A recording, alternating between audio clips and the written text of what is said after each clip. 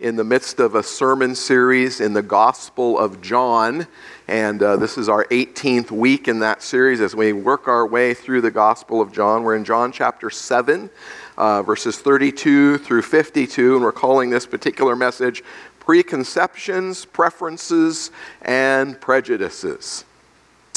I came across an interesting little article here. It says, now here's an exciting and new way to meet an old need. A drinkable book. Think about that for a moment. A drinkable book. A blog from Discover Magazine reports, according to the World Health Organization, 3.5 million people die every year due to health concerns stemming from unsanitary water.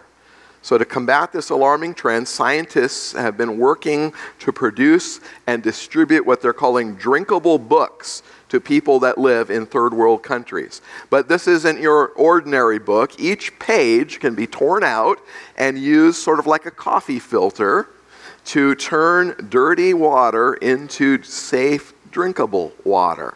Isn't that interesting? It's the brainchild of a woman by the name of Teresa Dankovich from Carnegie Mellon University. Dr. Dankovich developed page drinking water, which is a sturdy sheet of paper loaded with silver and copper nanoparticles that kill dangerous microbes living in the dirty water. That's just kind of mind-blowing to me. The paper, it says, eliminates 99% of all the bacteria living even in the dirtiest of waters. Man, isn't that cool? What a great way to provide to those who are in need. And then when I read that, I thought, now if someone could just invent a drinkable book for our souls, right? Oh, wait, they already have, isn't that right?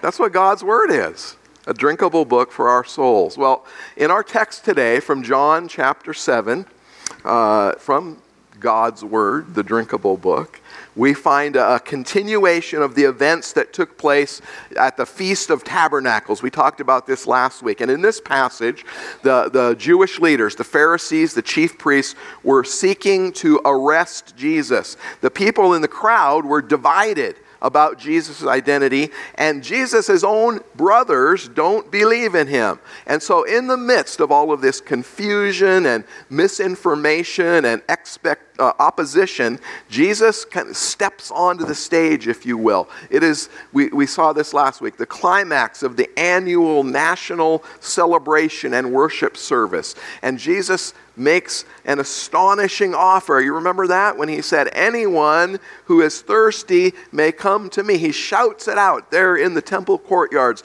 as they're going through this elaborate traditional ceremony. Anyone who believes in me can come and drink living water. Wow. Well, as we go further into this chapter raises some important questions about faith and belief in Jesus. It challenges us to examine our own beliefs and understandings of who Jesus is and what he means to us. I think one of the key themes of this passage is the role of believing faith. Believing faith in our relationship with Jesus. The Pharisees, the chief priests, they rejected Jesus. Why? Because they refuse to believe that he is the Messiah, the one sent from God. They were blinded. They were blinded by their own preconceived notions about who the Messiah should be, what they should look like, what they should do. And so what were they doing? They were looking for a powerful earthly king who would overthrow the Romans and reestablish a Jewish kingdom. Jesus didn't look like that at all. And so they could not accept the idea that the Messiah might come as a humble servant who would suffer and, yes, die for all of mankind. Well, in contrast, there are those who believed in Jesus. They recognized him as the Son of God. They were able to see beyond their own expectations and understand that Jesus was the fulfillment of many of the prophecies of the Old Testament. They saw in him love and the grace of God, and they were willing to follow him even when it was difficult. Well, like those ancient people, all of us have preconceptions and preferences and prejudices that may need to be examined or adjusted in order to respond more fully to Christ's invitation. You know, belief in Jesus is not always easy, is that right? Sometimes it's hard. It requires us to set aside our own desires, our own expectations. And we live in a culture where we don't do that very well, right? This culture is all about me, my expectations, my desires. Have it your way. It's the Burger King mentality, right? And we apply that to our spiritual life. But Jesus comes and he says, trust in my plan, in my purpose. And so it requires us to be humble and to be open to the leading of the Holy Spirit, the living water that Jesus offered so freely. C.S. Lewis, the great Christian apologist, in his famous book, Mere Christianity, popularized this particular question. He said, who was Jesus? Who was Jesus? Lord, liar, or lunatic? It's called a trilemma. A trilemma, this logic question that challenges us to examine our beliefs about Jesus and to consider the implications of those beliefs for our life. Well, in chapter 7, we see this trilemma illustrated in the reactions of those people around Jesus. You know, controversy always surrounded Jesus. Wherever he went, there was controversy. You see, what we believe about who he is always shapes our response to him. And so I want to invite you to read the opening section of today's text together with me. The words are on the screen, John 7, verses 32 through 36. Let's begin. The Pharisees heard the crowd muttering these things about Jesus, and the chief priests and Pharisees sent officers to arrest him. Jesus then said, I will be with you a little longer, and then I'm going to him who sent me. You will seek me, and you will not find me. Where I am, you cannot come. The Jews said to one another, where does this man intend to go that we will not find him? Does he intend to go to the dispersion among the Greeks and teach the Greeks? What does he mean by saying, you will seek me and you will not find me? And where I am, you cannot come. Amen. The Word of God. And so, let's examine some of the preconceptions and preferences and prejudices of these first century people. And as we do that, we're going to consider our own response to Jesus in the 21st century. So let's start by considering the possibility that Jesus is a lunatic. Now, no one actually used this exact term. There were many, though, who had and still have this prejudice and preconception about Jesus. In fact, some of Jesus' own family thought that he was out of his mind.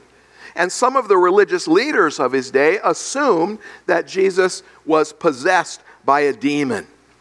Now, today, we're a little bit more sophisticated, and so folks may not say outright that Jesus was a lunatic, but instead, their own preconceptions and preferences minimize or diminish Jesus' role.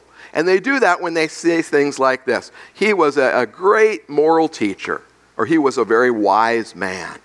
Others may not call Jesus a lunatic, but they confidently proclaim things like, especially regarding some of his more explicit teachings about money or sexuality or forgiveness. They'll say things like, that's just crazy, right? You don't really believe those outdated, old-fashioned, superstitious ideas that Jesus taught, do you? Come on. The idea, though, that Jesus is a lunatic is a difficult proposition to accept.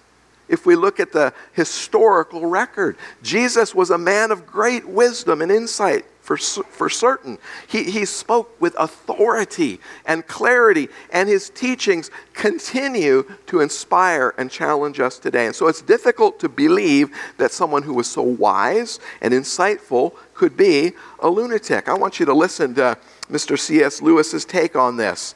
Here's his writing. He says, I am trying here to prevent anyone saying the really foolish thing that people often say about Jesus. I'm ready to accept Jesus as a great moral teacher, but I don't accept his claim to be God. That is the one thing we must not say, Mr. Lewis writes. A man who was merely a man and said the sort of things Jesus said would not be a great moral teacher. He would either be a lunatic on a level with the man who says he's a poached egg, or else he would be the devil of hell. He goes on and he says, you must make your choice. Either this man was and is the Son of God, or else a madman or something else, something worse. You can shut him up for a fool, you can spit at him, you can kill him as a demon, or you can fall at his feet and call him Lord and God. But let us not come with any patronizing nonsense. I love that phrase. No patronizing nonsense about him being a great human teacher. He has not left that open to us, and he did not intend to.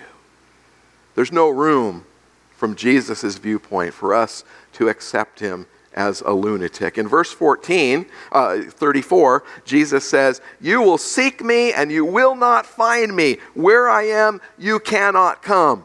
And so those that are listening to him are confused. And they're clueless about his statement. Where's he going, they say.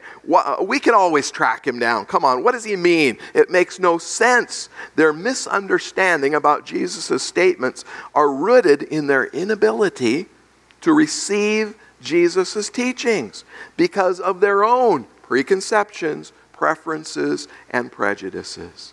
And so rather than listen more or investigate further, they simply dismiss everything he has to say as wrong, as weird, as ridiculous. It's all lunacy because it doesn't fit their agenda.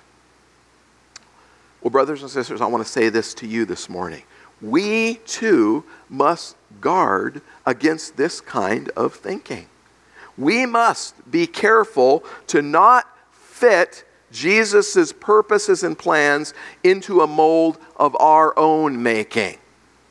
As we listen to his teachings, we must be sure that the filter that we're using is the right one, so that the water that we receive is living water, not polluted by our own preferences, our own preconceptions, our own prejudices. Let us never reduce the holy teachings of Jesus Christ to the category of irrelevancy or lunacy. Well, then this leads us to our next point. Let's consider now the possibility that Jesus is a liar. A liar. And this is another difficult proposition to accept given the historical record of his life. Jesus preached a message of love, of mercy, of grace, and he lived a life of selflessness and service to others. He claimed to be the Son of God, and he demonstrated his authority repeatedly through miracles, acts of healing. And so it is difficult to believe that someone who lived and acted in this way could be a liar. But some in Jesus' day and some in this day still hold this position. Oh, it's all made up. Oh, it's a fairy tale for childlike thinkers, unable to grasp a more enlightened position. Well, let's listen, or let's read together another section of our text, verses 40 through 44. Let's begin. When they heard his words, some of the people said, "This really is the prophet." Others said, "This is the Christ." But some said, "Is the Christ to come from Galilee? Has not the scripture said that the Christ comes from the offspring of David and comes from Bethlehem, the village where David was?" So there was a division among the people over him. Some of them wanted to arrest him, but no one laid hands on him. Amen. The word of God. And so as the confusion and the misunderstanding over Jesus grows, the people begin to take sides. I want you just to kind of imagine the tension that was in that crowd there in the temple courtyards. Some people believed totally, and some totally rejected everything he said. And so it was a moment of extreme polarity, controversy, opposition. Jesus was present with them, and yet opinions were completely divided and scattered about. He's a prophet. He's the Messiah. No, he's not. He's not. He's from the wrong village. Arrest him. He's a scoundrel. He's a liar. Totally opposite sides. Does that sound like any culture you might be familiar with? We live in a time where we're very divided over politics, over religion, over race, over anything that you can plug in there. We can divide quickly, and we become ugly and argumentative and hateful, as the people in Jesus' day did. But do you know what the real problem with all this controversy about Jesus is? It's this. The people know about Jesus, but they don't know Jesus. Does that make sense? They know about Jesus, but they don't know Jesus. They think they know all the facts, but really, they only know bits and pieces. They assume motivations and agendas without exploring the heart of the one speaking. And friends, to truly know Jesus is to know more than facts and Bible verses and history. To know him takes time. It takes a releasing of our own preferences and a pursuit of his heart. If we reduce Jesus to a mere historical figure who set up rules for us to follow, then we will find ourselves falling into the very same traps that these first century people did. And our faith will be built not on the truth of Jesus Christ, but on a foundation of assumptions and innuendos and, yes, even lies. In 1980, a young woman by the name of Rosie Ruiz entered the Boston Marathon. She started the race looking great. As the runners approached the finish line, she was leading the pack by quite a bit, and it turned out breaking all kinds of records. And so as she crossed the finish line, the crowd applauded, they shouted, and she was crowned the champion of the Boston Marathon. But quickly, there was some suspicion that was aroused. This was a woman who had never won any marathon before. How is it that she could win the prestigious Boston Marathon? And so the officials began to examine the cameras along the route. And it was later discovered that not long after she began the race, that she exited the course and got onto the subway. And she rode it for 16 miles. Then she rejoined the route, running the last segment of the race and crossing the finish line in first place. Of course, she was eventually disqualified from the race. Can you imagine the scandal? Well, friends, Jesus has laid a course for us. And he has run the race. And he invites us to follow in his footsteps. We don't get to do it our own way. We don't get to take shortcuts or jump on the subway to speed ahead. You see, Jesus' way is the way of truth and life. And any other way is a lie, and it leads to death. And so as God's people, we must be a people of truth. And as we grow in the truth of Jesus, we must find ourselves casting aside our own preconceptions, our own prejudices, and our own personal preferences, so that we can run the race with Jesus more effectively, so that we can receive the reward that he has already earned on our behalf. May we finish well. Well, this leads then to the third option. If Jesus is not a lunatic, and if he's not a liar, then that means that Jesus is indeed the Lord of all. And that is the conclusion that countless millions of people throughout history have reached. Jesus claimed to be the Son of God, and then he demonstrated through his authority, through his teachings, through his miracles. He lived a life of perfect love and service, and he died on the cross to atone for the sins of humanity, your sins and my sins. He rose from the dead on the third day, and he ascended to heaven to sit at the right hand of the Father. When those who were sent to arrest Jesus for his lunacy, for his lies, for his so-called blasphemy, when they were sent to arrest him, they returned empty-handed. And I love this verse in verse 45. The officers then came to the chief priests and Pharisees, who said to them, "Why did you not bring him?" And the officers answered, "No one ever spoke like this man." No one ever spoke like Jesus. He is on a level of his own.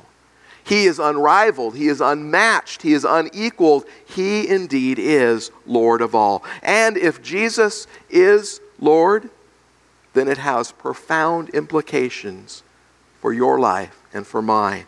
It means that we are called to follow him, to love him, and to obey his teachings. We're not called to do things in the way that seems best to us.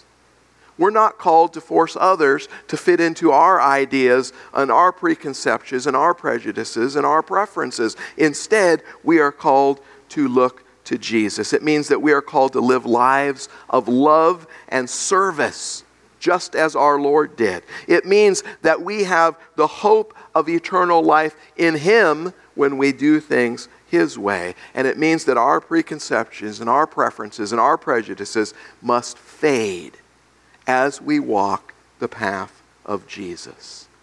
And so may we say with him, "Not my will, but thine be done." So, let's each ask ourselves this morning, who do we believe Jesus to be?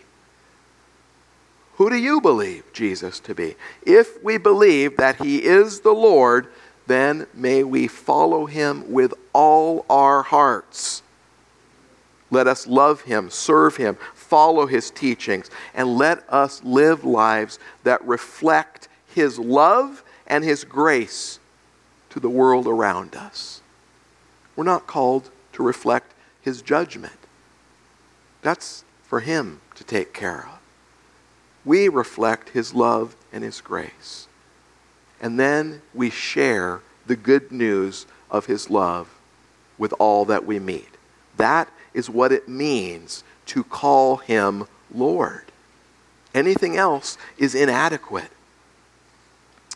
Singer and songwriter Sandra McCracken writes these words. She says, "There's a call button above every seat on a commercial airplane. And in all my travels, I don't think I've ever used it. I'm not sure if it's due to shyness or to pride, as there have certainly been times when I acutely needed help while seated, but I did not press the button. While traveling recently, for example, I endured some delays and I was very thirsty, and yet I waited to ask for anything until the plane reached 10,000 feet, when the flight attendants came row by row to grant our drink requests. I didn't press the call button. It always seemed more courteous to wait." Well, she goes on and she says, as Jesus hung on the cross, one of the last phrases he spoke out loud was, "I am thirsty. I thirst." This three-word inclusion in the Gospels is a subtle and yet significant acknowledgement of Jesus' human need. His thirst dignifies our humanity. He offered up this holy complaint a declaration of his physical need, in essence, Jesus pressed the call button. You see, it's God who is the one who promises to supply all our needs. Jesus invites us to participate, to receive, to ask. Sometimes we're even called to ask and ask again.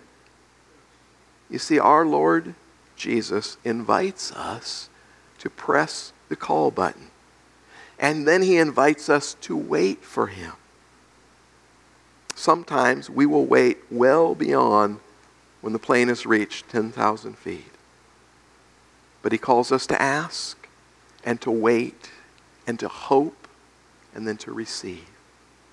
The springs of living water that he gives will never run dry. And so, brothers and sisters, may God grant us the faith to believe fully in Jesus as our Lord and Savior, and then may he guide us on the path of righteousness all the days of our lives. Will you pray with me? Father God, we are so grateful. Grateful, Lord, for this invitation